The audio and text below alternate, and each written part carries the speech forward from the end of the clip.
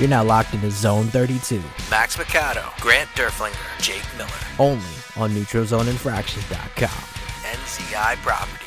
Ladies and gentlemen, it's episode 4 of Zone 32, the All 32 podcast, presented to you by Neutral Zone Infraction. Follow us on Twitter at NZI Properties. Check us out online at NeutralZoneInfraction.com. Max, Grant, and Jake back at it again. First off, we have to thank the listeners. Of course, episode 3 was the most listened in our show's short history, and we couldn't have done it without you guys, of course. So again, props to you guys for listening each and every episode, at least twice a week, with more bonus episodes to come. You guys have anything you want to say to the listeners? Y'all real ones. I appreciate you. Wu-Tang.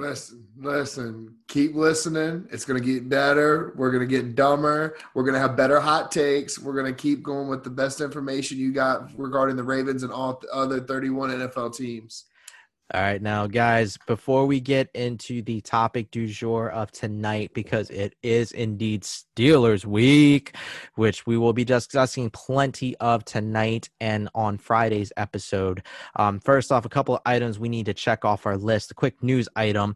Following up on last episode, the Ravens have officially signed Dez Bryant to the practice squad as of Tuesday. His roster activation is pending his COVID test result and his ability to join the team. It's unlikely that he will join Baltimore in the Pittsburgh game on Sunday, but hey, here's hoping. And I know, Grant, you're hyped for that. We're going to save your energy for that. Actually, you know what? I will let you let loose. Go right ahead. Show us your enthusiasm for this move. All gas, no brakes. Listen, this signing, I'm biased, dude. We already talked about it last show. I was big on him in the draft. We got robbed of getting him because that team up north that cheats a lot. But look, this is a great move for the locker room. This is a great move for football. This is a great move for our running game and our passing game in Baltimore. So you're looking at a guy that has completely changed his whole mantra, his whole, he's always been a dog. He's a straight up dog. Go look at some of his old highlights, like Cowboys fighting for yards, blocking on the edge. That's stuff you can't teach. The other things were the sideline antics, like they try to catch OBJ with sometimes. Dude, that's just passion. That's football. You're a competitor. The media tries to kind of blow that another angle, call it immaturity, whatever. No, man, that's just – you just care. And I think there is kind of a line that you draw on that. But, this guy has completely changed. And not only that aspect, but he's just matured to a fully developed, just grown-ass man of a football player. He's not only putting the mental aspect to it, but he's on top of the physical aspect. People are sitting here, when the signing happens or all over social media, he's washed up. He hasn't played since 2017, this and that. Bro, he's 31. He is 31 years old. What do you think is washed up? How old was Mason when he came and balled out for us and was a key component of our receiving core with garbage McGee at quarterback? Who else? I mean, look, Anquan Bolden, how old was he? Smitty came in and balled out. He had the Panthers revenge game and completely put the league on notice, and then took Pac-Man by his face and threw him all the way into the Chesapeake. I don't get why people think that he's so washed up. He had a major injury that it's pretty common in sports, believe it or not, Achilles injuries. I mean, it's just a freak accident that can happen. But he did it. He took time. He rehabilitated. He grinded nonstop. He waited for his chance. He wasn't taking any offer. He had teams in mind. He mentioned it. I think it was last year on Twitter. He talked about how he said he wanted to play for the black and gold, the black and purple, and the blue and silver, a.k.a. the Steelers, the Ravens, or the Cowboys. So, we had talks with him before. He declined our deal, the 3-year deal. You hear about that a lot. We brought him in earlier this year, but I think that hold off was to see what Boykin can do, and Boykin is not impressed. He's got all the intangibles in the world, but the guy just can't put it together. I don't know if he's just confused, doesn't know how the offense goes, doesn't know how to read a defensive secondary, doesn't know how to adjust his routes or audibles. I mean, I don't know what it is, but it's got to be something. It doesn't happen that frequently without something. And I think that, we all talked about it, and I mentioned it to my buddies before, is that close to the trade deadline, watch for a Dez reunion kind of talk or bring him back in, just because, I mean, the communications never stopped, so that tells you the interest was still there from both parties. And then on top of that, you're bringing him in a second time. Like I said last week, you bring him in a second time, he's not going to leave. Just working out the numbers. Everybody talks about the whole practice squad thing. That's only just until we can figure out what the roster move is, because he's not going to play this weekend. I mean, if he played this weekend, I'd be completely surprised. Picking up an offense, making a roster move, having the 6 COVID tests in a row that you're able to pass on. That's a lot of obstacles across. Ease him in. Let him get comfortable. We don't need him right now. And another thing is people are like, oh, he's not Dez. He's not Dez. Man, old Dez was a 1,400-yard receiver with 15 to 20 touchdowns a season. If you give me 700 yards and 7 touchdowns, bro, you've done – come on in. Like, in the aspect that he takes off of the game from other receivers, I think him coming in and being able to do what he can do and just sustain of being a veteran leader on that receiving core, he's going to open a lot more for Hollywood and Mark Andrews, also Lamar. So, I think that it might take a couple weeks to really, get him up, get him going. But I'm excited about it, man. And like I said, I'm biased, whatever, because I've loved Dez since he was at Oklahoma State, and I love his game. And that's the most important thing, is you have to fall in love with somebody's game, and they have to be passionate about what they are. And he's willing to take a practice squad deal when he was on top of the world to play for a contender, to prove himself and earn his way back. Bring him on all day, every day, and give me everybody with that type of mentality. Man, look at that passion. Now, Jake, I'm going to put you on the spot real quick. We're going to talk fantasy in terms of Dez's potential impact here, but Dez is going to have Week 13, December 3rd, Thursday Night Football circled on his calendar when the Cowboys come back to town. Jake, do you think Dez is worth a stash in fantasy either this week or at any point coming up? What are your thoughts? I mean, yeah, sure, why not? If you have injuries at receiver, say you're dealing with Michael Thomas, who hasn't played since week 1 and he gave you nothing week 1, then you might as well, just because screw it. Maybe he'll give you something, maybe he doesn't. If not, then someone else will pop up on the waiver wire with more appeal. You can drop Dez, kind of like with the Ravens signing him. It's a low-risk, high-reward move. Maybe it booms, maybe it doesn't. To me, if you're going to stash anybody, it should probably be Antonio Brown. There are a lot of mouths to feed in that offense. But that being said, he's already got a bit of a relationship with Tom Brady. They had the rapport from last year because Brady didn't want him to leave New England. So he fought for him to get to Tampa Bay. So if anybody should go after in fantasy, it should be Antonio Brown. But Dez, I wouldn't do all that personally. The cogs that'll eat in the Ravens passing attack are consistently Mark Andrews and Hollywood Brown. Dez coming in, he provides a red zone threat, and that's all well and good. But a consistent producer, I wouldn't go that far, especially in that passing game, because they're about running the rock, setting up the play action, hit Hollywood deep, maybe hit Mark Andrews over the middle if they're covering deep. That's been the goal. That'll continue to be the goal. That's why the key for that team is shoring up the interior of the offensive line, specifically at right guard. No, see, I'm glad. It's almost as if you read my mind, Jake, because you dropped the name of a certain mercurial wide receiver, because we're going to segue to that topic. We mentioned last episode we would discuss this more in depth, of Michael Thomas, the wide receiver, all-pro, all-world wide receiver for the New Orleans Saints, has pretty much fallen off the face of the earth this season for various reasons, and there are things that are coming to light now that are showing cracks in that relationship within the Saints organization. Jake, I want to start with you. I had you do a little research on Michael Thomas in terms of his impact on the team, his value to the team. Why don't you drop some numbers for me and drop some knowledge and kind of give us a sense of the importance of Michael Thomas to the New Orleans Saints, especially in comparison to other all-time greats? Well, I mean, given everything that's gone in with that passing attack, especially with him being out, you've seen on film their passing attack has sputtered. Kamara's become the player to own in fantasy football because he's getting 13 catches, maybe 80 or 90 yards, plus 80 yards rushing, maybe throwing a touchdown there. He's been exploding to 30 to 40 fantasy points in various different games. But as far as Michael Thomas is concerned, he's one of those dudes where if you throw it up to him, he's going to catch the ball. His worst catch rate percentage in a season is 69.8%. That means that's the ratio of how many catches you catch versus how many targets you're throwing to in the passing game. His worst season was in 2017 where he caught over 100 balls. And his worst season are a couple of players' best seasons, or even better than a couple of players' best seasons, like a Terrell Owens, like a Jerry Rice. Actually, Jerry Rice's best season is equal to his worst season. And to Like, throw something in really quick on your stat you just said, is that also accounts for the targets, counts for bad throws. So he oh, gets, that percentage. no question. Now, mind Yeah. you, he doesn't see a lot of bad throws because Drew Brees is one of the most accurate quarterbacks we've seen in NFL history. So he actually got fewer targets in his record-breaking season last year than Marvin Harrison did when he originally set the record for most catches in a season. With his 149, he only saw 185 targets.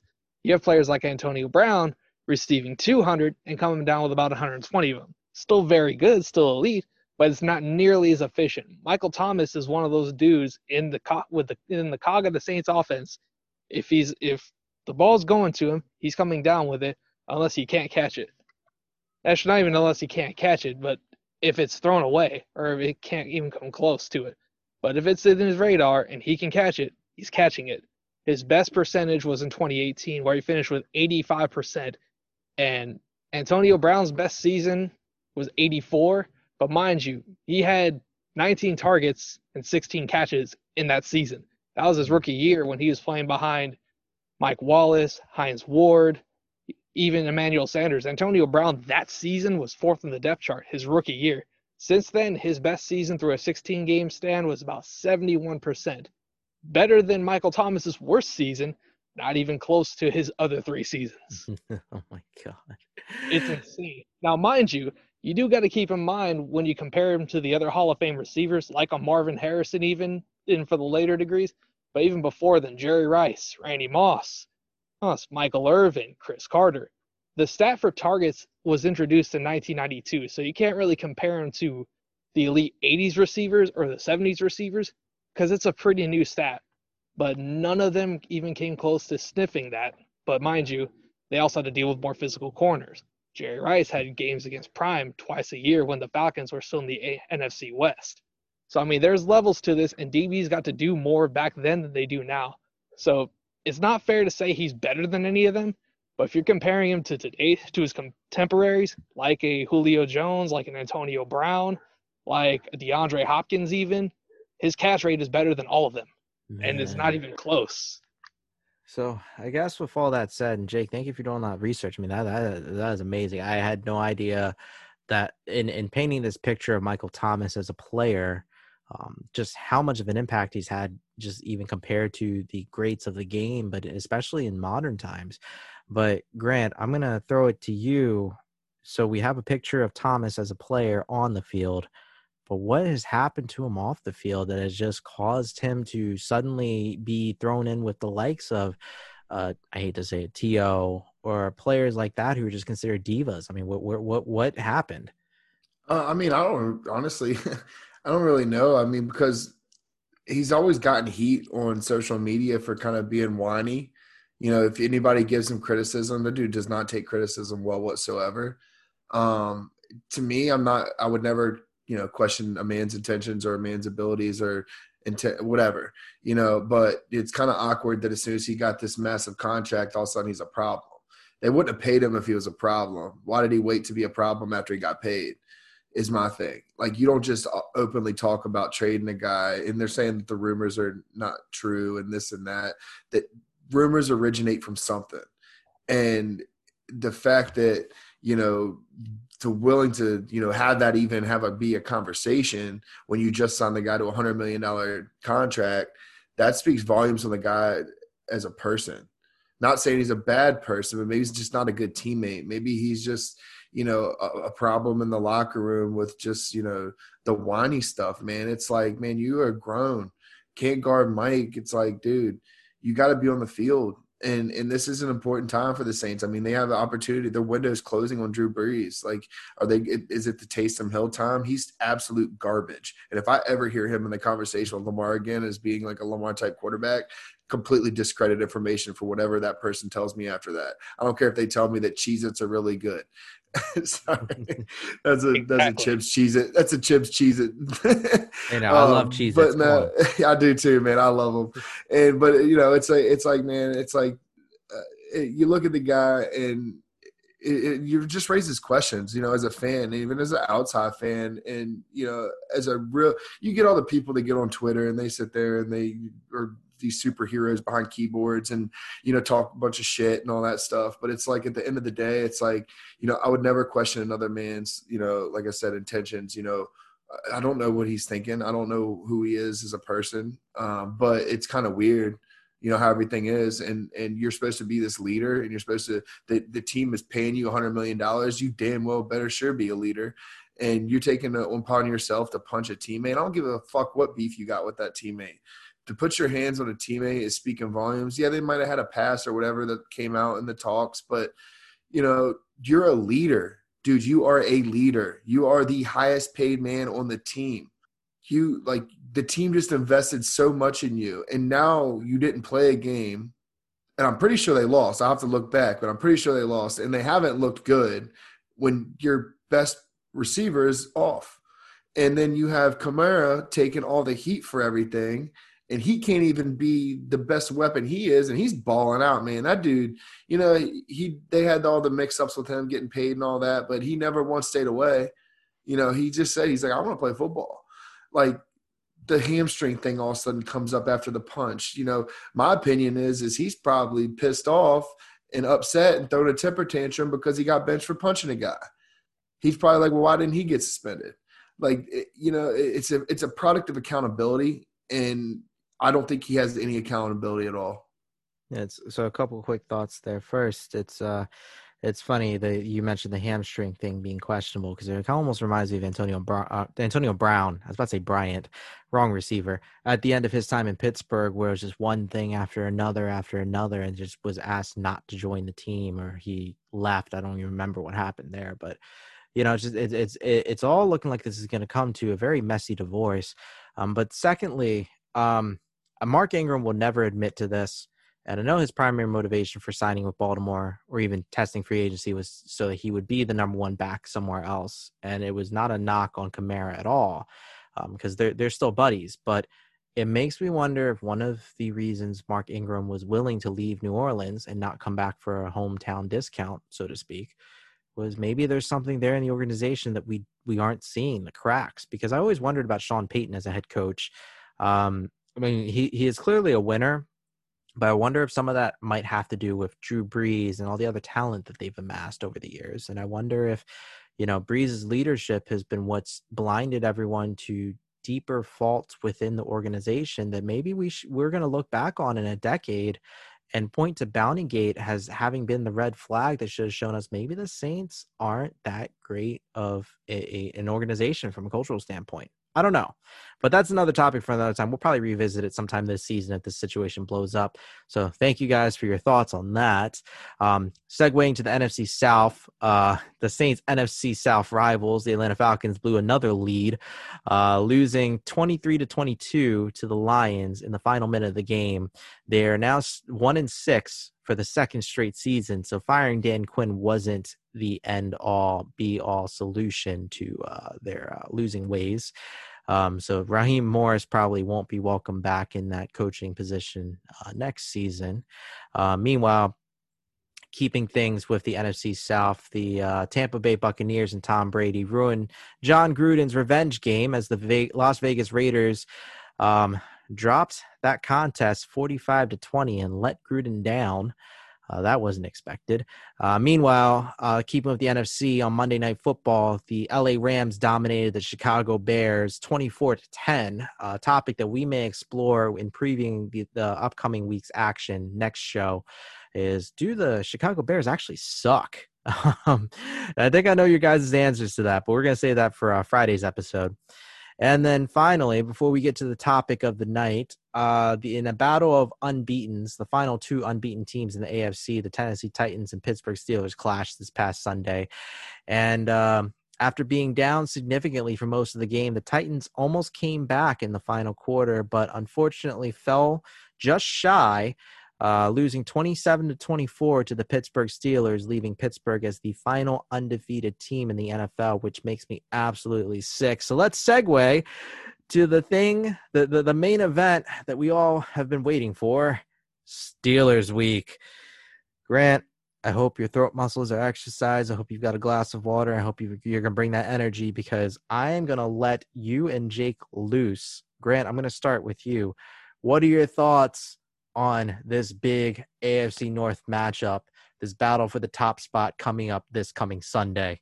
God, they suck. No, I'm just kidding. No, but listen, man, fuck the Steelers first up and foremost. I'm so sick and tired of their fans being on the social media, Twitter and everything, talking about how, oh man, we're 6-0, we're gonna be the Super Bowl champions. Big Ben's back. No, fucking Pigpen is not back. That fat son of a bitch. But listen, they haven't played anybody. Yeah, they say like the records. They have almost lost every game. Just as they are 6-0, they could easily be 2-4 if teams were competent. Like, oh man, Trevor Siemian. Oh, sorry, not Trevor Siemian. Jeff Driscoll. Sorry, both Broncos terrible backup quarterbacks came in, but Jeff Driscoll comes in and almost beats you at what?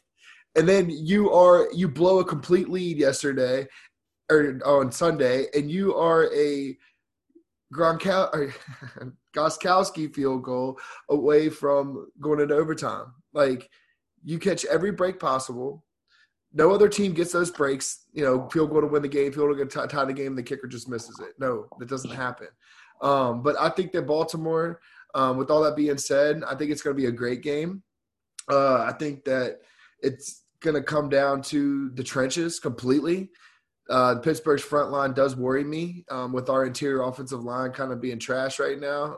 The middle's been getting blown up a lot, and the Steelers are strong on the inside. Devin Bush being out, I think is I love to play the best. I don't ever like injured players. I've been to so many games in Baltimore. I had to watch Charlie Batch be the quarterback in prime time, and it's like I want to see the best. The best on the best. It's a rivalry. The numbers are comparable. But I think that Lamar's going to have to ball out. I think he's going to completely have to ball out. I don't know what Mark Ingram's ankle is like. I want to see more JK. Feed that man.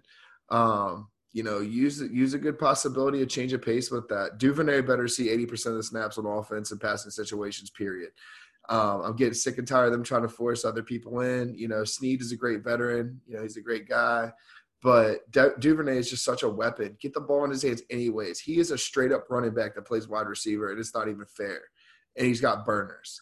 Steelers offense doesn't scare me against our defense. I think we're going to completely neutralize them. Look for like one of those rat kind of scratchy games. It's going to be a random dude that balls out. Probably Deontay Johnson's going to have another big game, just something because we're going to concentrate on Juju, shut down the running game with James Conner. Claypool. Who knows what's going to happen, but we're probably going to put Marlon on Claypool because Marlon's a bigger, stronger, longer corner. He gets physical with people. I don't really see Claypool doing much if we neutralize him with Marlon. But I think that there's a lot within this game. This is going to be I think this is a bigger game right now than what the Thanksgiving game is going to be, even though it's later in the season, because I think this is the game that's going to give the team confidence or not confidence. Baltimore's 5-1, Steelers are 6-0. If Baltimore could beat Pittsburgh and knock them off that platform of that 6-0 category as the last unbeaten, which last year Patriots came into town and figure out what the fuck was up. But knocking them completely off, giving them that first loss, I think that can be detriment to the next time and even down the season as far as playoff, whatever, anything like that. It sticks in your head, and right now the world thinks they're invincible and I have no clue why. They just came out today as number 1 in power rankings over even the Chiefs. And look, dude, come on, man. Like it's called being a product of the moment, but like what? You put the Steelers over the fucking Chiefs? Like sometimes notoriety and credibility just needs to go out the door because people just do shit just to get clicks, and I clicked, so I'm guilty, whatever. Mm-hmm. But I think it's going to come down to this trenches, man, and Lamar's going to have to play his game. Please to God, do not put Miles Boykin in on third down and anything. But I don't know, Jake, man, what do you think? Because I don't know. I'm kind of a loss for words right now. I'm just. You're talking about the rattiest team in the league, and and there's been so many fucking games, man, where the series is so even, but it shouldn't be. I mean, how many games did the Steelers beat the Ravens on where it was the Santonio Holmes on the goal line, did it not review to win the game? Like Troy Polamalu's pick 6 in the AFC Championship game against a rookie Joe Flacco that was just trouncing them. Like, it's like, man, they get those little freaking breaks, man. And I'm so sick of it. I hope we go in and just beat the fucking brakes off of them. Well, that'd be lovely. Here's the reality of the situation. Since John Harbaugh and Mike Tomlin have both been in Pittsburgh and Baltimore, the series in the regular season is tied 12-12. Because we swept them last year, we have an exact even record. They are essentially the Yanks who are yin, play the exact same way. They're fucking assholes, miserable cunts, scum of the earth pieces of shit. I've gone in on many of former coworkers at my old jobs. They've taken my abuse rather well, except for one. That dude was kind of a little bitch, but that's neither here nor there. But this is going to be a dogfight. This is a grown man's game. As far as I'm concerned, the score will be 23-20. I'll tell you who's going to win on Friday. I'll tell you plain and simple. You can probably figure it out, but either way, I mean, I have a history of picking the Steelers on here, and I ain't trying to have Hot Take House be canceled forever. All things considered. But the interior of the offensive line definitely worries me. Not to mention with how OBJ hasn't played to the level he did the past couple of years, with TJ Watt coming off the edge on that side. Not to mention Bud Dupree having his quickness against Ronnie Stanley, who's been compromised for most of this year. They've had the bye week to get everything right as far as that front goes, because that's the biggest key to winning that game, is opening up enough running lanes to make that defense play you honest, or at least attempt to stop the run and come up for play action passing. Devin Bush being out hurts, because he's by far their best coverage linebacker over whoever the hell that white boy was that came in and hit the hell out of Derrick Henry and stonewalled him at the goal line, and then Vince Williams. He's by far their best option at that moment. Maybe they bring down Terrell Edmonds or do what they did before and essentially triple team Mark Andrews, but we'll wait and see. Both these games are always critical. Thanksgiving is going to be just as critical, because when it comes to deciding the division, they always consider the most recent game as far as tiebreakers between the two teams. That's why we lost the division back in 2010 when they decided to get away with that whole bullshit of Polamalu blitzing off the edge and sacking Joe. But let's not get into that. That was a bad rainy day at work. But nonetheless, it's going to be a dogfight. That is what it is. Big Ben is overrated. He isn't what he was once.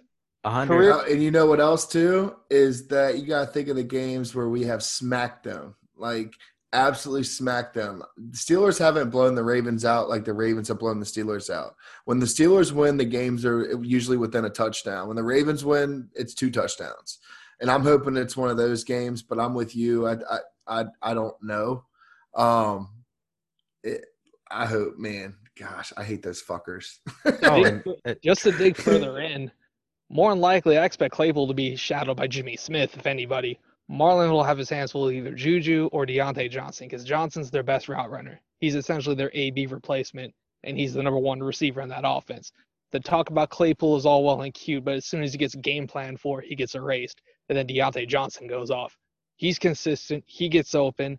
To me, you put either Marlon or Marcus Peters on him the entire game, and then you deal with Juju and you deal with Chase Claypool. But even so, we have 3 elite corners, even with one playing more of a hybrid role this year. We shouldn't be really smacked around by any of those 3, because none of those 3 are Chris Godwin, Mike Evans, and Antonio Brown. They're very good players, but that being said, they are not at that level, plain and simple.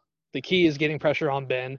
Bringing over Yannick Ngakoue will help a lot with that. With he and Calais Campbell running stunts along that offensive line, they're going to have a tough time protecting him, no matter, all things considered. The safeties are playing much better than they did early in the year. There haven't been as many coverage breakdowns. Although there have been some, like that 50-yard bomb to Hightower against the Eagles, and that was crazy. The missed one, which was on third down. A quick take: Judon and Yannick combined for 4.5 sacks on Sunday. That is not a hot take, though. You did say quick take, but no, that's not a hot take at all. I mean, 4.5 sacks, that's very feasible. You could split. One gets 2, the other gets 2.5. You got to come harder than that. Come on now. No, that's why it's quick and not hot. It's a microwave, not an oven. Well, I guess not to mention that right tackle isn't very good over there anyway. They lost Marcus Gilbert. They lost. I think they had that big dude, Zach Banner, over there, who was a practice squad player for a while. He gets hurt, and now they have some other dude who I don't even know who he is. The boon for them is getting back David DeCastro, because that's a key along their offensive line. He's essentially their Yonda, what he was for us. So him helping protect the interior. Fine, Max. Calais Campbell gets his first interception. How about that one? I will take that. I will take that to the bank. No pun intended. No, it's Jake. I want to clue in something that you said, and this is going to be a difficult stat to track down. I don't think that this is easily researched, but we had mentioned before the rate of success that rookie quarterbacks have had against the Ravens defense historically, especially in the Harbaugh era. Basically, they just get embarrassed, point blank, period. And I think it would probably be the same result with rookie receivers. I don't think there have been many rookie receivers to have gone over 100 yards against the Ravens defense the first time that they played. But I mean, again, I might be too lazy to research that stat, to be honest. Not to mention Chase Claypool and Calvin Johnson. I know they have that cute nickname for him, which is Mapletron, or I forget. There's another one. Easiest nickname ever. I'll put Gus Bus right up there because I hate that nickname. I hate that fucking nickname. Hell no, that's from Benchwarmers. You don't remember Gus Bus? The only thing I remember from Benchwarmers was the fucking pasty white kid who would never come outside. And I thought to myself, if I ever have a kid with another pasty white chick, that will be my son. That's the reality. Nick Schwartz's character was funny as hell in that spot too, though. That scream gets me every time. I'm just telling you, hypothetically speaking. But even then, I'm not worried about all that. But nonetheless, I've been on the G train in tip for years since he came into the league. So I'm not on Gus Bus. I'm been vocal on the Twitters about that with my very limited to non-existing profile on there. But Gus Bus sucks. Go with G Train. That's nice. I'm just telling you. I agree with both of you in that I am both alternately concerned and not concerned about this game.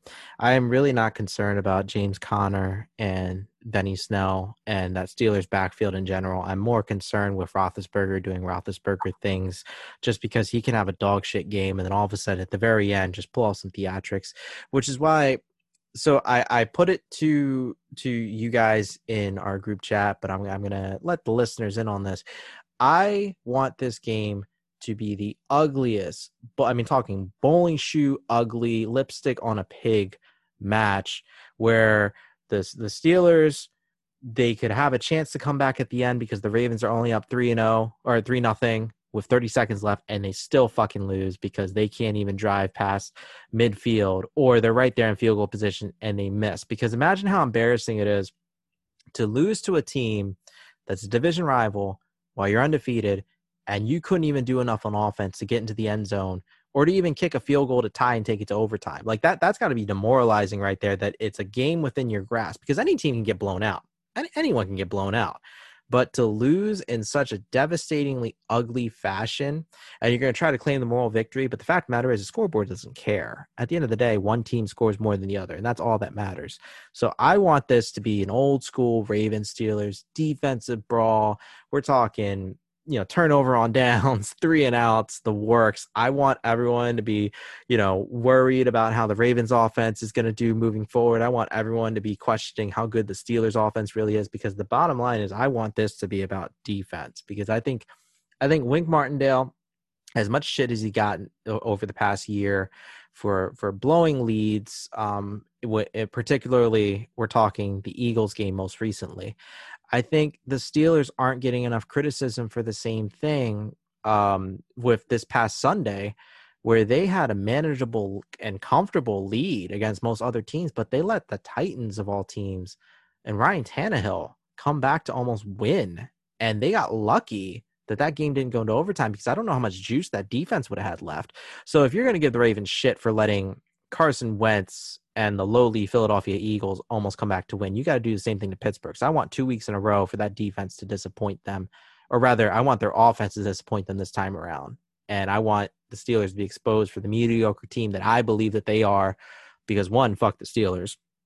And 2, I will never forgive Joey Porter for shoving Todd Heap when he was hurt in 2004. I remember that always. That's when I became a Ravens fan. Thank you very much. But yeah, guys, I think that Steelers week cannot be contained to just one episode.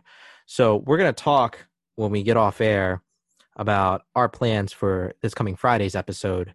But I'm thinking we're going to make that a Ravens Steelers nostalgia fest where we are shitting on Pittsburgh for most of the episode with our favorite Ravens victories. Maybe we'll talk about some lowlights as well. But guys, I, regardless, am hyped for this Sunday's game like no other. Grant, Jake, I'll start with you. I mean, how's the excitement level feeling for you? Look, man, I troll all the time. I ruffle feathers. I joke about it. But at the end of the day, I get a lot of heat for it. Like, I hate the Steelers, but it's a hate respect. Like, I respect the hell of their organization. I respect the hell of their game, but I fuck them. You know, at the end of the day, it's fuck them. But, you know, I troll. You know, I do whatever. But I love this game, and I love when this game happens. I wish it was 6 times a year because I love watching defensive battles. I'm old school football. I don't like the scores 50 to 48. Like, that's boring to me. Yeah, it's exciting for some people to see touchdowns. I want to see sacks, picks, forced fumbles. I want to see big hits. I want to see, you know, star players getting shut down, like to be neutralized, like that type of stuff, man. Like I'm going to see a great game, and that's always what happens when this game comes to point. And I'm really excited for this game. It honestly could go either way. Both are really good teams right now. Of course, I think the Ravens are going to come out on top. But, you know, I'm just looking forward to this defensive battle. Once again, I'll reiterate, I wish Devin Bush was playing, and I wish him a speedy recovery. He's a hell of a player. Loved him at Michigan. Love his energy, his fire, his ability to play all aspects of the game and be a complete 4-down linebacker. But, you know, I think that I think this whole game is going to be great. Patrick McQueen's going to shine this game. Watch out for Patrick McQueen to completely shine. All right, now Jake, take us home. Your thoughts about your excitement level for this Sunday's game. Every time Ravens Steelers comes around, I always get nervous and I always just become a really loathsome kind of individual. And that starts out by listening to a certain song I sent y'all in the DMs. That's my Ravens Steelers week go-to. That is what it is. Nonetheless, they're a hell of a team. Historically, they are a hell of a team. I got to give them their respect. They're dirtbag pieces of shit, but I mean, that is what it is. It was fun when I really got immersed into the rivalry. Hated them in 2010, of course. 2011, 2012 was what it was. We won the Super Bowl and we beat them while they had Byron Leftwich at quarterback. Byron Leftwich, the current Bucs offensive coordinator. Yeah, I remember that. And then, of course, Charlie Batch in 2012 with the start of that losing streak and then eventually going on to win the Super Bowl. So it's a bad memory that turns into a good memory. It was funny, though. The real hatred got reinvigorated after the Tomlin shuffle. I'm not going to lie. Yeah. Sticking your leg out and then just stepping back just to try to mess with Jacoby These are Jones. the Tomlin shuffle. Trying to be cute about it. I remember that. Yeah, here's the thing. I would have given him the benefit of the doubt if he didn't have that devilish smile on the sidelines. If he was like, man, I'm stupid, I'm like, okay, whatever. But that kind of grin, no, I ain't giving you that, bro. Hell no. And as soon as that came about, it was on site. It was a green light. That is what it is. They're dirtbag pieces of shit. That's the biggest emphasis I can give you. Even with my friends who are Steelers fans, your team is a collection of dirtbag pieces of shit. I hope for the worst for them. Even if we have a bad season, as long as we win those 2 games against them, I had a good year. Even if the Ravens are shit, plain simple. I want them to be dog shit. But even so, they're not. They're a very well-run organization. At least the listeners know how we feel about them right now. Exactly. I am not going to pretend to be objective about this shit at all. No, we could go 2-14 every year. I don't give a shit as long as those 2 wins are against the Steelers. Never, ever lose to the Steelers. No. That's unacceptable. It's plain and simple. And they should feel the exact same way about us. That's what it is. Well, 100%. I hope their podcasts are talking as much shit about the Ravens sucking and, you know, being pieces of shit and stuff like that, because that's just what this rivalry is. It's the best rivalry in sports. Man.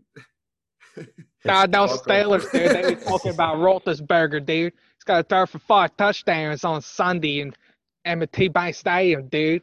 That's what those fuckers are sounding like right now, most likely. I'd imagine those fucking yinzers. Nonetheless, I gotta give them the balance because it's a very well-run organization, and historically they have been since really the AFL NFL merger. It was a couple of years after where they hired Chuck Noll, they drafted Mean Joe Green, and they brought everything from the ground up, and that's why you have the whole immaculate reception bullshit at their fucking airport. Well, I mean, the Rooneys are a class act. They're great, great family, great, great for the NFL, and they've been wonderful for the NFL too. Yeah, but still, fuck those guys. That's what it is. Should have owned a different team, man. That's just what it is. But nonetheless, like, it'll be a dogfight, and I fully expect it will be. I'll be extremely excited if we win. I'll be inconsolable if we lose. Be a melodramatic bastard. But either way, it's going to be a dogfight. That's how it is. Even if they're bad, play is tight.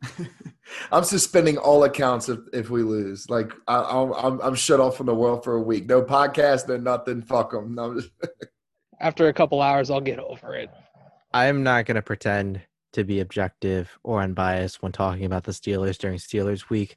So if you're looking for objectivity coming to this podcast, you found the wrong podcast when it's Steelers week. So that said, I would normally not encourage people to not listen, but if you're a Steelers fan whose feelings are hurt by this, skip episode 5 as well, because it's going to be more of the same and then some.